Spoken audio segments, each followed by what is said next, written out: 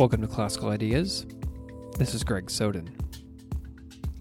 In the last several years, I have done my best to pay attention to how spiritual traditions and religions have changed with the times. Change in society, politics, religion, and tradition is often difficult and comes with growing pains. A new book that jumped out at me recently is American Dharma, Buddhism Beyond Modernity by Dr. Anne Gleig, and the book is out now from Yale Press. I wanted to have Dr. Gleig on the show to discuss online sanghas, which I have considered joining, deinstitutionalized Buddhism, and the modernization of Buddhism. This book contains debates around mindfulness, sex scandals, technology, and generational divides in Buddhist Dharma. I highly recommend it, not only because it's intriguing scholarship, but because it's just a great read if you are at all involved or interested in the American Buddhism scene. Dr. Anne Gleig is Associate Professor of Religious Studies at the University of Central Florida. She is co-editor of Homegrown Gurus From Hinduism in America to American Hinduism, and has published widely on contemporary Buddhism. It was truly a pleasure to have her on the show, so please enjoy our conversation on her research and her new book, American Dharma.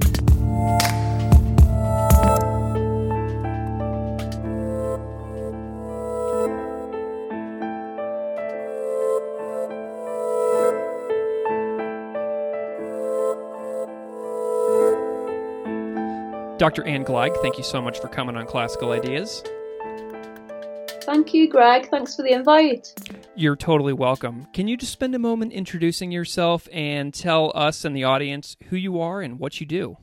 Yeah, sure. Well, in short, I am a professor, an associate professor. I just recently got tenure. Congratulations.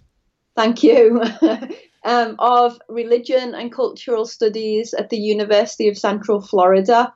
I'm from Liverpool, in case the audience is startled by my accent. I'm not a native to Florida. And my research area is Buddhism in America, primarily. Wonderful. How did you come to care about Buddhism as an academic? Like, what's the backstory there? The backstory is a long and kind of probably boring one to most people. But essentially, I had an existential interest in Buddhism and forms of Hinduism, especially kind of non-dual Buddhism and Hinduism. And so when it came, it's time to go to university, age 18, I informed my mum to her distress that I was going to study theology and religious studies and not English literature, as she had assumed. And it was quite funny, actually, because the first thing she said was, "You're going to study theology? You haven't been to Mass for 3 years." I'm from a Catholic family, which also probably really shaped me. So I've always really been interested in religion. Excellent. Well, and what's really interesting about your interest in English literature as well is that so many of the allusions that we find in modern literature are biblical and religious in nature. So you kind of went back even farther in time. Yeah. And also actually, thinking about it, some of my earliest encounters as a teenager with Buddhism were really, through literary forms, through, I guess what scholars call beat Buddhism now, which is a very, selective, romantic, American kind of version of Buddhism. So, people like novelists like Jack Kerouac and poets like Allen Ginsberg. And literature is, definitely being a kind of close relation to religious studies for me too. Fantastic. Well, something that really jumped out at me as I was reading your new book, American Dharma, which we will discuss at length momentarily, is the kind of similarities that you and I seem to maybe possibly have as far as our practice. I personally really enjoyed reading about your somewhat sporadic approaches to practicing in convert Buddhist groups because I can relate. Like, this is how I've been in the past as well. And like right now, I'm not really practicing at all, but I think about it. What do you think is the reason for your sporadic practice over the years? Approach. Yeah, I think, I actually use that sentence when I'm locating myself as a researcher at the start of the book.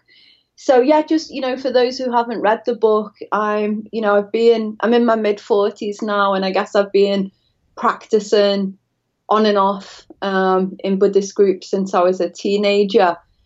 Again, another complicated question, but I think essentially I would say that there's been times in which my intellectual and political commitments and interests have cohered with Buddhism, and times in which they have really conflicted. And the times where I've felt a lot of conflict, it's normally, I've just felt, unable to practice. So some of it is, struggles that I've felt kind of reconciling, my feminist commitments, or, I guess, a real interest in history and kind of critical thought with certain, Buddhist cultures. So I think some sanghas are more open to, critical kind of thought, and their, members kind of wrestling with other discourses and not just Buddhism. But I've been practicing quite consistently for let's see, I started to practice at Dawn Mountain. It's a Tibetan Buddhist group in Houston. The teachers are Anne Klein and Harvey Aronson. So I actually started practicing there when I was a grad student started in 2004. So it's been quite a while now, about 15 years. But then I did move away from Houston. So that's, some other different challenges, kind of pragmatic challenges. But yeah, I think Buddhism is something that I kind of move closer to, and I move back and forth from, at different periods of my life. I completely relate. So I was really excited to see your new book come out recently, and it's from Yale Press. It's called American Dharma, and the subtitle struck me. It says, Buddhism Beyond Modernity. What is modernity in Buddhism? That's another really hard question that really we could have the whole podcast just about, what is modernity. So do you want me to talk about modernity as an historic period and a kind of cultural and intellectual project? If you'd like. I mean, so all the terms that, sorry. Well, I mean, I could talk about modernity as modernity, or I could talk about, Buddhism in modernity, or what scholars, call Buddhist modernism. Yes, let's talk about Buddhist modernism. I feel like that might be the most appropriate one. Yeah, I think that would be kind of easier. So essentially, Buddhist modernism is a scholarly term. There's a few terms similar. So we also talk about Protestant Buddhism. We talk about modern Buddhism, Reform Buddhism, and it essentially refers to the forms of Buddhism that emerge from the encounter between traditional Asian Buddhism and Western modernity under the conditions of colonialism. So in Burma, Myanmar now, but Burma then, was invaded by the British, and Buddhists in Burma responded to the challenge of, the colonizing powers of Britain, and also the challenge of, the religion that the colonizers brought, which was Christianity. And, a similar process happened in Ceylon, Sri Lanka, and then also in countries that weren't directly colonized, Thailand and Japan. Although they weren't directly colonized, they were responding to the challenge and, the opportunity also of modernity, of the modern world. So some of those, that they wanted to respond to, claims around science, the values of science, the value of the individual, the value of democracy, the values that mark modernity, the ideals of modernity. So often one of the things that Buddhists did was, they basically, presented forms of Buddhism that were compatible with modernity. So here is really, it's really here is where really we see the birth of what Donald Lopez calls the scientific Buddha. So this is the kind of, the image of the Buddha as a kind of early scientist who was, Buddhism as, a rational religion. And it's really the kind of Buddhism that's, that you can kind of, you can see the kind of heir to it in the modern mindfulness movement and the dialogues between His Holiness the Dalai Lama and, Western neuroscientists and international neuroscientists.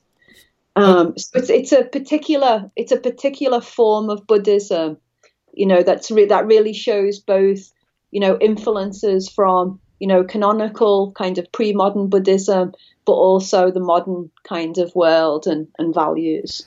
Okay, I see. So there's a lot of history that goes into this, and a lot of cultural influence as well. And there's some terms in the book that people often hear today in the world, but they may or may not really get, like in simple terms, what they mean. So these terms are modernism, which we just discussed, postmodernism, post-colonialism, and post-secular. So I used to be in grad school from 2009 to 2012, and I used to read these terms so often in books, and it was, but it's been a while. And these terms sound great, and it might be uncool of me to say this, but I sometimes am not really 100% sure what some of these terms mean, especially now that I haven't been reading about them in several years. So I'm curious if we can just briefly set the record straight. You just described modernism. Can you describe sort of postmodernism as like a general theory? Because your book lays it out clearer than I think I've ever read it. Oh, that's great. Yeah, I mean, I just want to say, all of the terms are contested terms so even, amongst academics, there's a lot of debate about what these terms mean. So I'm really going to give, really kind of general kind of definitions here. But essentially, postmodernity is, often dated around the mid-20th century. And it's essentially a kind of reaction against the modern world, or a reaction against, or a kind of disillusionment with some of the promises of the modern world. So one of the big narratives of the modern world was, like, modernity often defines itself in opposition to the traditional and often in opposition to the religious. So one of the ideas in modernity was, science and reason are going to bring in this new age of progress. And, there'll be this movement away from the superstition and the injustices of religion, and we'll kind of march into this utopic kind of modern age. And so, this idea of like progress, ethical progress and technological progress. But then, of course, in the 20th century, amongst other things, the two world wars happened. And so because, science and kind of modern ways of thinking and organizing and modern systems were so involved in the world wars, it really kind of led, for people to, philosophers and cultural theorists to really question modernity. So we often, scholars often talk about postmodern as this period of skepticism of the big stories of modernity, science as a kind of answer to everything. And so it's often, there's also a pushback against some of the other narratives of modernity, which is this idea of universalism and individualism. And so often we think about that the postmodern kind of brings in an appreciation of diversity, of pluralism, also just tends towards the relative, the ethically relative. Yeah, sure. So it's basically a questioning of modernity. And then the post-secular. So one of the narratives also connected to modernity was the secularization thesis. And this was basically an idea in sociology in which it was believed that, basically, I'm using mankind, like intentionally in quotations, because the language was, kind of androcentric then. But, mankind would, move out of religion altogether and would become eventually secular. So, a lot of sociologists kind of predicted the death of religion, and that didn't happen. Religion didn't die. In fact, it kind of made a comeback. There were these kind of fundamentalist kind of backlashes against liberalism and secularism. And then there was also the explosion of kind of spirituality, like the institutionalized forms of spirituality. So the post-secular is, basically saying, what comes after secularity. And it essentially kind of one of the marks of the post-secular is also a blurring of the lines between the secular and the religious. So I think, one good example of this for non-academic audiences, if I haven't already lost you, sorry. No, keep going. Example is, the mindfulness movement. So the mindfulness movement has garnered so much attention. And one of the big questions that, many different, scholars and practitioners have been wrestling with is the question of, is mindfulness religious? Is it Buddhist, or is it secular? And I think that, it's both and neither. I mean, it's a phenomena that kind of really disrupts that boundary. So I think the mindfulness movement would be a great example of what the post-secular is. And then the post-colonial, the post-colonial refers to both the end of, colonization as, the nation, as colonized nations like India gained independence, and also to a body of, theory and literature which interrogates colonialism and offers, liberation projects to, enact post-colonialism on multiple levels.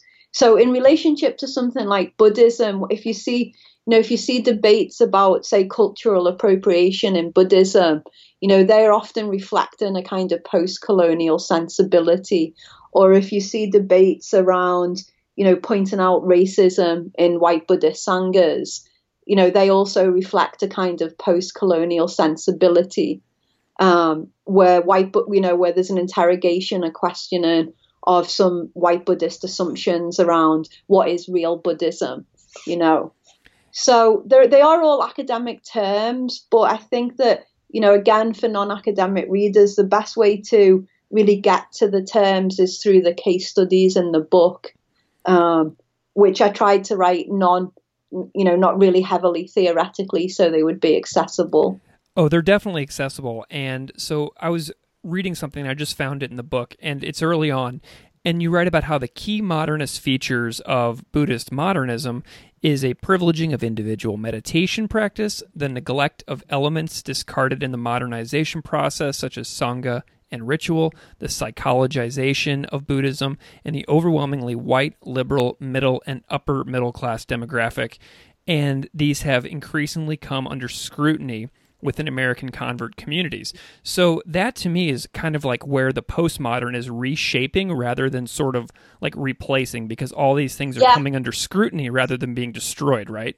Yeah, because I think, again, postmodern, it is definitely a problematic term, but even the tradition, the modern doesn't even replace the traditional. These are huge historic periods, and there's always counter narratives happening within, historic periods. The modern doesn't wipe out the traditional. So the terms are really, you have to use them loosely. But postmodernity, I would say, I think I define in the book as both a continuation of modernity, but also a reshaping or a correction of modernity.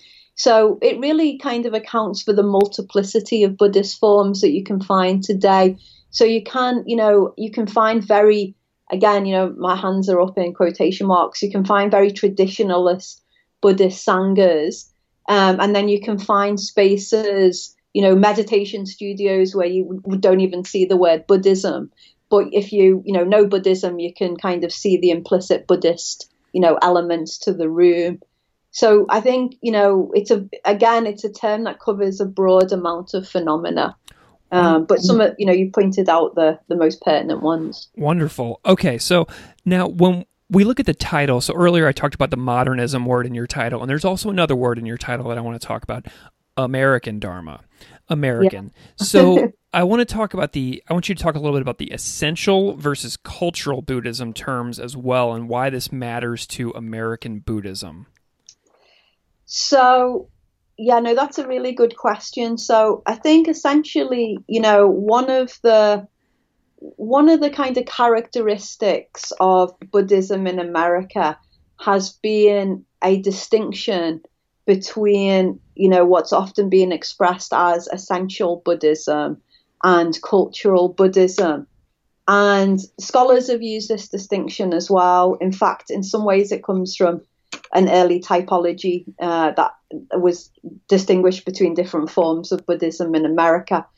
But basically, when used within sanghas, by practitioners, the essential is often referred to meditation or Buddhist philosophy, like enlightenment, meditation as, part of, the path to liberation, that's like the heart of Buddhism, and that other aspects of Buddhism, such as community or ritual or devotion, have been kind of narrated as, oh, that's just cultural Buddhism, right? And then cultural Buddhism has been, that's a distinction that's often been made. And then there's also been a racialized alignment with that. So white Americans have been aligned with, essential Buddhism, like they're doing the real Buddhism, the heart of Buddhism.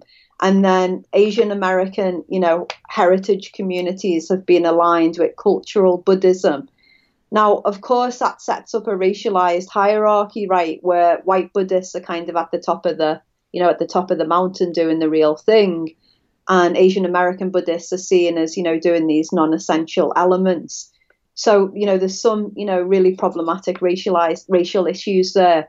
So I think that's, even though, white Buddhists, including, white Buddhist scholars, I want to kind of include myself here, have been slow to kind of catch on. Asian American Buddhists for, decades have been saying, hey, this is really, this is a violence towards our communities. But I think now, what you'll find is, these great articles in, I think, Lion's Roar. There was a great article called "We've Been Here All Along" by Funi Su, who is a academic and Buddhist practitioner, where she basically talks about this distinction, problematizes the distinction. So I use, that article and other work, on that in that vein as, evidence towards this post-colonial, postmodern kind of sensibility across American Buddhism, because before, you wouldn't really see that being interrogated in the Buddhist media as much. I'm definitely going to find that article. That's a good recommendation. Yeah, and also I think did you recently interview Duncan Williams? Sure did. Yeah, that was great. So his work, of course, is really so important in, illuminating the fact that, while most of, while a lot of the Buddhist mainstream press has been focusing on white convert lineages and, Japanese Buddhists had been, keeping Buddhism alive in America for decades under intense conditions of violence and oppression. So I think, both, white convert practitioners and also, again, I want to include myself, white Buddhist scholars who focused on convert lineages, we're really being schooled, appropriately. And I'm sure, we've taken a while to kind of wake up to this. Yeah. Well, okay. So you mentioned earlier the mindfulness movement. I kind of want to go back to that for a second. Yeah. There's been like a deluge of articles the last few years in every popular newspaper in the country about, what you call, on page 2 of your book says scientifically proven benefits of mindfulness and meditation practice. What does science and scientists and brain scientists currently agree upon related to mindfulness practices? That's a great question, and I actually think that they don't agree on things. So essentially, again, this is kind of repicking up that, the modernist scientific Buddha lineage. And essentially, mindfulness kind of exploded in a way out of nowhere, and suddenly was on, the front cover of Time magazine, and, everyone was doing mindfulness. You can find mindfulness books in the airport and at the supermarket. And one of the things that was driving, that drove and continues, I guess, to drive this explosion was, the scientific backing and legitimacy of mindfulness. So you did see, all of a sudden, all of these, studies claiming, making these quite big claims about, mindfulness. Only 10 minutes of mindfulness can rewire your brain, and things like this. And then there was a kind of backlash, against these studies. And I kind of detail that in the second chapter in my book. But I think that, essentially in the backlash, there were a lot of, the backlash happened on multiple levels. But one of the levels was, basically pointing out that the scientific, claims were actually, not as founded as they seem to be. So I don't know the particulars. I actually don't follow scientific studies very closely. I'm more interested in the rhetoric of science and how that operates within Buddhist communities and the backlash against that. But I think that, mostly, that a big problem was with this. It was a hype. There was a massive overhype of the science of mindfulness. And so I think there's a great article that's probably available online. I think it's actually called Don't Believe the Hype. And it's by Kathy Kerr. And I think it's in Tricycle magazine. But Kathy was a neuroscientist. She died tragically of cancer, and she was a great loss, I think, to the Buddhist and neuroscientific community. She's a really wonderful human as well. But she really discusses, very carefully the scientific claims as a neuroscientist herself. So I just think what you see in magazines, I don't think the science actually backs that up. But I do think there are some scientific studies that do show, more modest benefits of mindfulness. Okay, so that's kind of what the scientists think. So now I'm curious what you know about what the Buddhists think. So there's like this huge push to secularize mindfulness practices, which in the past, as you mentioned earlier, has been associated with religion. So this is sometimes referred to as McMindfulness as well, which I find entertaining. Has this created any conflict and schism within American Buddhism? Who's cool with it, and who's not cool with it? It's caused a lot of schism. And it's actually, I think, also produced a couple of people's careers for them as well. So that's not a bad thing. So basically, there's a big division. So on the one hand, there are some of the, most well-known American Buddhist teachers, Jack Kornfield, Joseph Goldstein, I think Norman Fisher from the Zen world, have been, really supporters of secular mindfulness. Thich Nhat Hanh is also, Vietnamese monk Thich Nhat Hanh has also been a supporter of, taking mindfulness into non kind of Buddhist contexts. So on the one hand, you've got these Buddhists, Buddhist modernists essentially, who are, and of course Jon Kabat-Zinn is kind of at the very forefront. So they're kind of they have been at the forefront of the mindfulness movement, and then there's been a backlash. So I'd say there's two main groups against secular mindfulness. So I would say some of them are against secular mindfulness as more traditionalist Buddhists. So they are, I think Alan Wallace is probably a good example. So Alan Wallace would be and I think it was Ajahn Jeff Thanissaro Bhikkhu. They basically, I think it was him, but they look at how secular mindfulness is different from mindfulness in the Satipatthana Sutta and in the context of the Pali Canon. So they're basically, especially Alan Wallace, is basically arguing that secular mindfulness is a very diluted version of what, right mindfulness is in the Pali Canon. So that's a kind of traditionalist critique. And then there's another group who are against mindfulness, and they're probably best, categorized as engaged Buddhists. So I'd say maybe, David Loy and Ron Pearce's article Beyond Mac Mindfulness. I think you say I say Mac Mindfulness, but I noticed you said Mick Mindfulness. So oh yeah, sorry, that's my American Midwest upbringing. Americans say that, so maybe it's a British thing. But essentially, they critique mindfulness less from a traditionalist perspective and more from a kind of neo-Marxist perspective. So they're concerned by the ways in which mindfulness is becoming a tool of kind of corporate America. So they're concerned that, corporations, are paying their workers, low wages and making them work like long hours. And instead of improving, those structural conditions, they're bringing in, mindfulness trainings. So they're basically, that group of Buddhists who are against mindfulness, in a way, are basically, saying mindfulness is kind of functioning as a kind of opium, kind of contemporary kind of opium of the workers, opium of the people. So they basically combine a kind of traditionalist and a kind of neo-Marxist, for want of a better word, critique.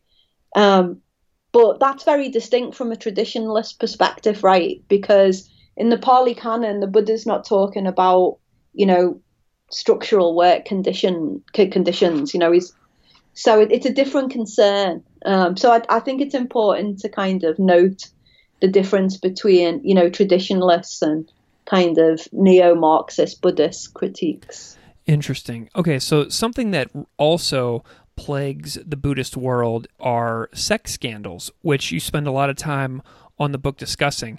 And so in the past, there's a Facebook Zen group that I follow, and some people get really bent out of shape whenever sex scandals are brought up on the discussion group.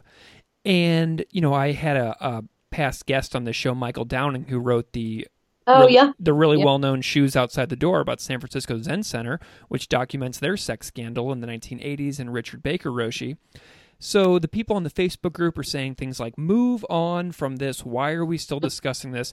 Yet these types of scandals continue, and you list a lot in the book, like Maezumi Roshi, Genpo Merzel, Dai Bosatsu, Joshu Sasaki, Chogyam Trungpa, Osel Tenzin, Sogyo Rinpoche, and more. So what's going on with American Buddhism with regards to gender and sex abuse? How is that? Are things improving? Is this challenging of modernism making changes happening? Yeah, well, I think you really captured it yourself. If only we could move on. I'm sure. I think everyone would like to move on, but as the fact is that these abuses have been reoccurring quite consistently since, the 1980s, really. So it's really kind of, 40 years into, these sex abuses. It's quite, I'd say, well, I think that I'm not sure I would necessarily frame it as a postmodern challenge to modern Buddhism, because I think a lot of modernist Buddhists have also been wrestling, with the issue of sexual abuse and sexual misconduct. Definitely fair. So I think there's probably, there's a few different responses. One main response has been to, I think there's been a kind of recognition. Let's take the example of Soto Zen, because Soto Zen Buddhism has done quite a bit of work in basically, teachers like Grace Schreierson, Barry Majid, have basically called for more kind of psychological kind of training as part of, Zen training. So, thinking about work on, what's kind of appropriate boundaries, how to negotiate, power in, Buddhist, sanghas. So I think there's many Buddhists who want to bring in, outside discourses, like psychotherapy or, boundary training and communication trainings into Buddhist sanghas in order to help, prevent these kind of abuses happening as a kind of preventative tool. So that's one big response. And then there's another response, which is which thinks, well, the problem is that, the sex abuse and sex misconduct has happened because teachers and sanghas haven't paid enough attention to Buddhist ethics. So that group, rather than say we need psychological and psychodynamic training, they say we need to follow and take the Buddhist, sexual ethical precepts more seriously. So that's another response. And then, I think there's a third response as well, definitely, of people who, well, you kind of pointed it out, people who say, it's not really an issue. Some people will say, oh, that one teacher did it, but it's not like a systematic issue. So they do the kind of Buddhist bad apple approach where they just kind of target a teacher, and they say, wherever they might come up with different reasons why that teacher's gone kind of bad, but they essentially say this is not an issue that sanghas need to, really tackle. It's more just these, individual bad guys, and then, there's also, I'd say, a fourth group who actually don't really even accept that these are sexual abuse issues. That might say, well, I don't know if you've been following some of the Tibetan cases, but, in Rigpa, there's many students of Rigpa who fully support Sogyal Lakar, Sogyal Rinpoche. And they say, the acts of violence that were publicly documented were actually, and sexual violence and physical violence, were actually some form of teaching, a kind of crazy wisdom teaching. So you have really got so many different narratives in the Buddhist communities, as a response to these abuses. And it is an area where you are seeing, I think, tensions between progressive and, conservative Buddhists. So, some progressive Buddhists have taken inspiration from the Me Too movement, and they've had, like debates or workshops or even, retreats on, what's the impact of Buddhism what's the impact of Me Too for Buddhism? And then, others who are saying, that's got no place in Buddhism, and, this is just progressives like ruining our tradition. So it is actually it's actually the topic of my latest book. I'm working on a book just on sexual abuse in American Buddhism with Dr. Amy Langenberg, who's a specialist in sexual ethics in classical Buddhism. She's a textualist, so we're kind of joining forces. But it is so fascinating to both of us, because you do see in the different responses to the sexual abuse, you do see all of these different kind of subsets of Buddhists, Yeah. Well, and something else just jumped out at me too, the way that some people would say, that's not a problem, or they would downplay it, or they would say that that's a teaching. And that really, that actually scares me. That makes me very nervous because, I'm a parent, and I'm like, what if my child ever happens to go into a group where those types of things happen? And what if I go into a group like that? And those types of things just really scare me. Yeah, I think, it's funny you should say that, because I was part of a panel at the American Academy of Religion in 2018. I guess it was just last year. And there were 4 or 5 of us on the panel, scholars and a journalist who works on Buddhist sexual abuse in Holland, and also one of the directors of Faith Trust, which is an organization that has gone into Buddhist communities who are dealing with sexual abuse and misconduct scandals, to kind of work with them and, help them kind of work through it and kind of reshape. And the respondent to the panel was Sarah Jacoby. She's an amazing scholar of Tibetan Buddhism, and she opened her response by, she was kind of saying the same thing, like, what Buddhist group would I feel comfortable, sending my daughter to? And I found it extremely powerful.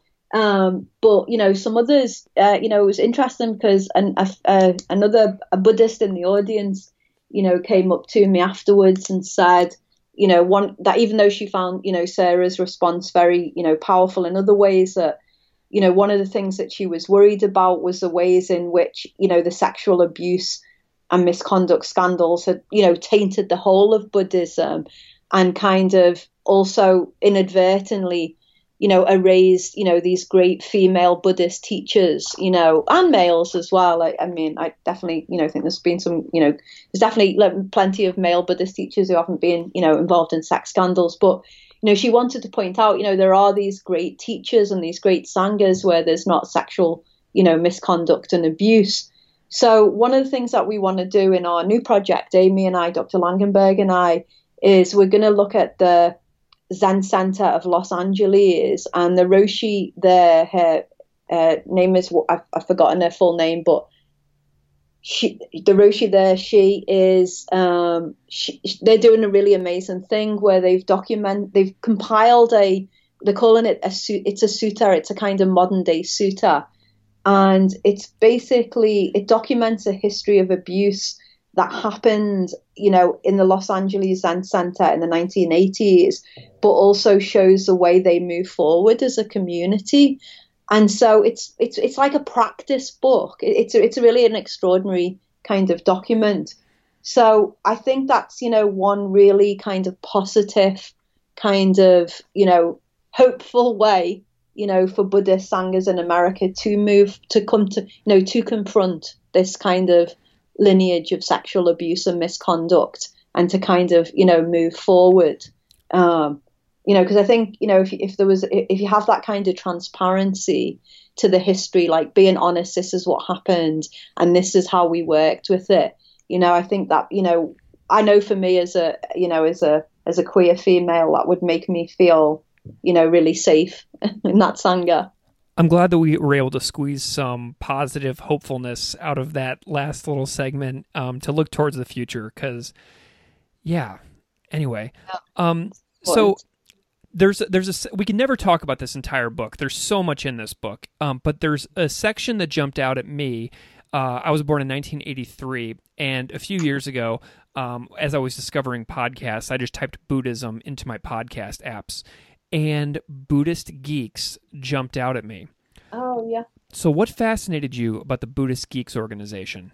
Yeah, well, it's quite interesting, actually. I kind of stumbled on them. I actually stumbled on them by accident. It was really a very fortuitous accident, because I did actually really enjoy the research. But I said, honestly, essentially, I had some research money left over. And so I was kind of, it's just in academia, it's like if you don't use your research money at the end of the year, you lose it. Yeah. It rarely carries over, So I had a chunk of research money. I was at Millsaps College at the time. And I was just kind of looking out for, I wanted to do, I wanted to go to a conference, and I somehow, I guess, probably I can't remember exactly, it probably popped up on Facebook, knowing me. I saw, the Buddhist Geeks conference. And I'd actually missed the first one. It was the second one. It was the first one in Boulder. I think it might have been 2012. So I thought, I'll go and give this a shot. And I was a little intimidated because I wasn't really a tech person. So I didn't automatically gravitate, to that group. But when I went to the actual conference, I was really kind of struck by the energy. There was just a tremendous amount of kind of energy and excitement, and it had a really different vibe than a lot of the other Buddhist events I'd been, kind of attending. There was a lot of millennials there. It was kind of formatted in a very different way than any retreat or Buddhist conference I'd ever been to. So that really kind of, I just kind of really got my curiosity going, and then I, just kind of got on a bit of a field work role with it. Okay. So one of the things I'm curious about is how you see the Buddhist Geeks organization being important generationally, as like a distinction between boomers, Gen X, and like millennial teachers. In what way are they different? Oh, gosh. Yeah, I think they are I think they're really important. I think that, Vince and Emily Horn, the co-founders, and I think there's Ryan, someone else whose name I've forgotten. Sorry, Ryan. They presented themselves as millennials. So they were, I think, they were really, I think, amongst maybe the first Buddhists that I'd kind of, worked with who explicitly kind of claim the identity of millennial Buddhists. And I think, a big distinction they made between, because, I think of Buddhist geeks as a millennial rather than a Gen X, kind of project. So I did the chapter later on the Gen X teachers for the book, but I'm a Gen Xer, so I'm more comfortable with Gen X.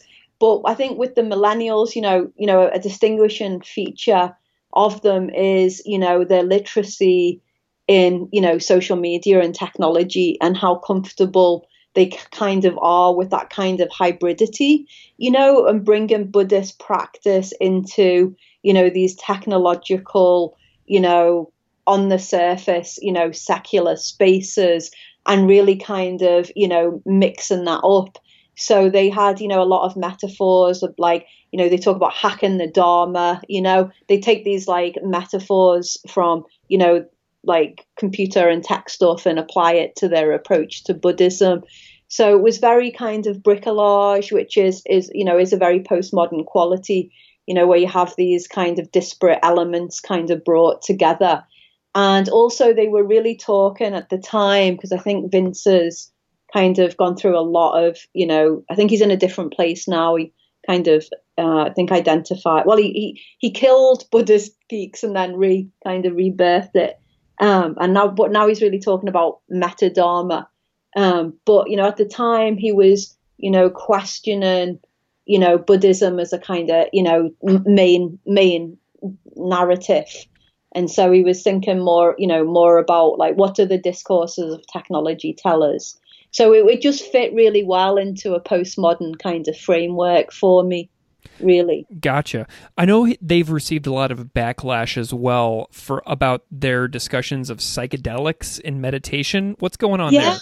Well, you know what, to be honest, I'm not really up on that conversation, because that kind of was, I think that's a kind of recent thing. I think about 6 months ago, they did that. I think they did a conference in LA on psychedelic Dharma, and then there was a lot of backlash. And so I think essentially, and again, I've not been following this too closely, because, just for various reasons, I've been working on other stuff. But there seems to have become quite a big crossover between, the Buddhist world and the psychedelic kind of ayahuasca kind of community. And, that's got historical precedent because, of course, the psychedelic kind of counterculture in the 1960s, was a massive kind of receptacle for Buddhism. A lot of the kind of big figures, in Buddhism and also in American Hinduism, thinking here particularly of, Ram Dass, Richard, Alpert, they basically, took LSD and then, wanted to continue the exploration of consciousness that they'd experienced through LSD, by getting into, Buddhism and Hinduism, the forms of Buddhism and Hinduism that kind of came through guru traditions.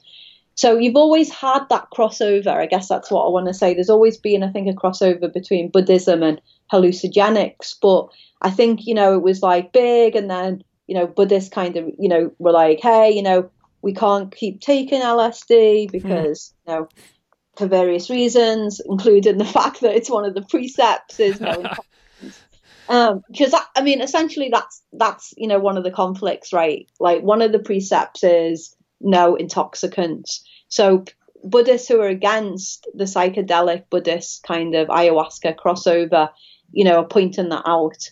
So I know Brad Warner he's a Zen teacher, but he's written a lot on, he really thinks, poorly of this kind of psychedelic Buddhism. Gotcha. So, it's really interesting, all of these different subcultures. It's just keeping me in a job I guess. Yeah. Well, Dr. Glog, I have a couple more questions for you that are hopefully are kind of quick. Can you tell us or make any predictions about the future of online sanghas and meditation apps? Do you think those things are going to flourish, or will we back away from them? I think,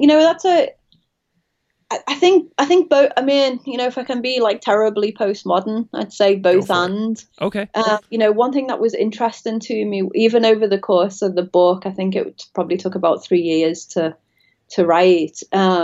was I noticed that at the start, of those 3 years, there were online sanghas, especially connected to pragmatic dharma, that seemed, really flourishing. That when I'd visit the pages, there was like daily debate and people were, sharing their meditation experience and sharing meditation tips.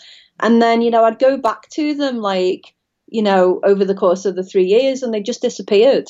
And it was like, wow, there'd been no activity for like 3 months, so I think I think there is definitely going to be these, very, short-term sanghas. I think that, I guess one thing I'm seeing online is that sanghas online often form around particular issues.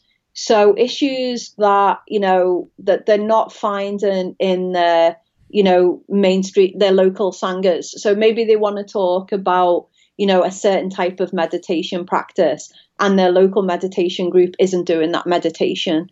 So, it serves a certain purpose, and then they get what they need, and then it kind of like disappears. So I think that will continue. I think there'll be a proliferation of, temporal sangha, online sanghas around specific issues or meditation practices or issues of, sexual abuse, maybe responses. But then on the other hand, I do think that, online sanghas for many Buddhists are a kind of lifeline. And I think it's also, connected to geography. So, many online Buddhists have reported to me, if it wasn't for this online sangha, I would just be practicing alone. There's no, I live in, rural X, and the nearest Buddhist, place is 50 miles away, and I can't drive there. So I think that, there's definitely, long-term stable communities that will continue. And then I think you're also seeing a lot of hybrid sanghas, which, have physical locations, but also attract, people, not just nationally, but also internationally. And then, and kind of live streaming of teachings, like the group I'm in, Houston. I just go to one retreat a year there. But we, they do retreats all throughout the year. And there's people like Skype in from Europe and, all over the States. So I think that's, and also I think that's going to definitely just continue these kind of hybrid kind of Buddhist sanghas. Do you remember when you submitted the final draft of your book to Yale Press? When did I submit? I can't remember. I think it was a January, and it was probably the January before it came out. So when did it come out? Well, the book is just out this year. It's just out. Okay, sorry. So I'm just so sorry. It's the end of semester. Was it January 2018 that you submitted it? Yeah, it must have been. Yeah, it must have been January 2018. Okay, so here's it was just over a year in press. So here's my question. Yeah. What has happened since you finished the book that you wish was in it? Wow, that's a really good question. I don't, actually, there's nothing that I really, okay, the one thing that I do wish that was in it was, it's a theoretical thing, which might not be as interesting to you, but the category of the meta-modern is kind of like burst, into kind of popularity. And the meta-modern is what some literary and cultural theorists kind of say has replaced the postmodern. So they say, okay, there's pre-modern, the modern, the postmodern, and now it's a meta-modern. And there just seems to be a lot of excitement around the meta-modern. So I'm kind of wishing, I'd kind of included it in my last chapter, where I do, I do reflect on a number of models like the postmodern, the post-colonial, the ultra-modern, multiple modernities. I don't know if it would give more than what's already in there, but I think that it would, attract more readers to the book, which, is a good thing. And then just in terms of, what's been happening in Buddhism since then, I mean, what's most of most interest to me, and some of the reason why, to be honest, I didn't pay that much to the kind of attention to the psychedelic stuff is, the sexual abuse and sexual misconduct kind of scandals. So that's, really what my kind of scholarly kind of attention is on right now.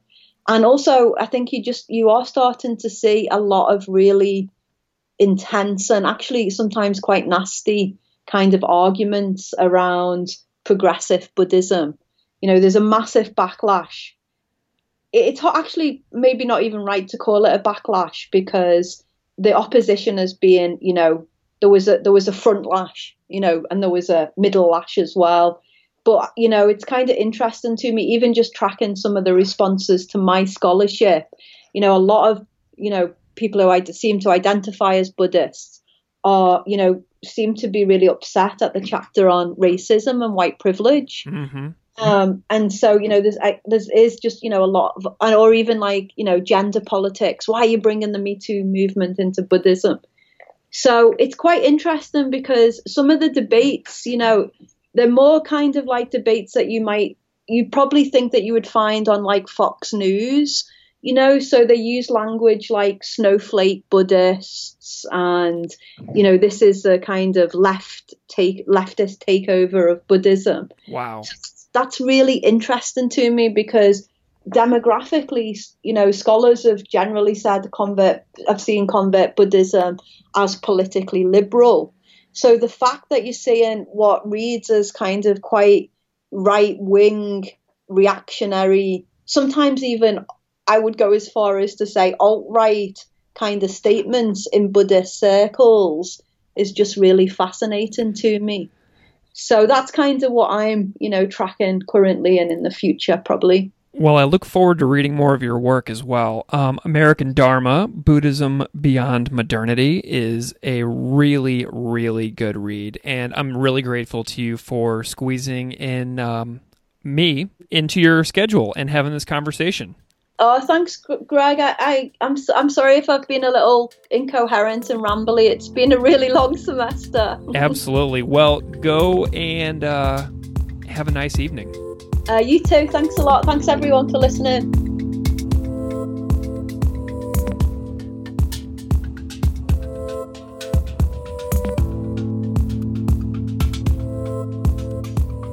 Classical Ideas is produced by me, Greg Soden. Music on Classical Ideas is composed and performed by Derek Strybig. You can find his music at www.wearewarmmusic.com. If you like this show, please rate it on iTunes, Stitcher, or wherever you get your podcasts. You can email me at classicalideas@outlook.com or find me on Patreon at patreon.com/classicalideaspodcast. Thanks so much for listening.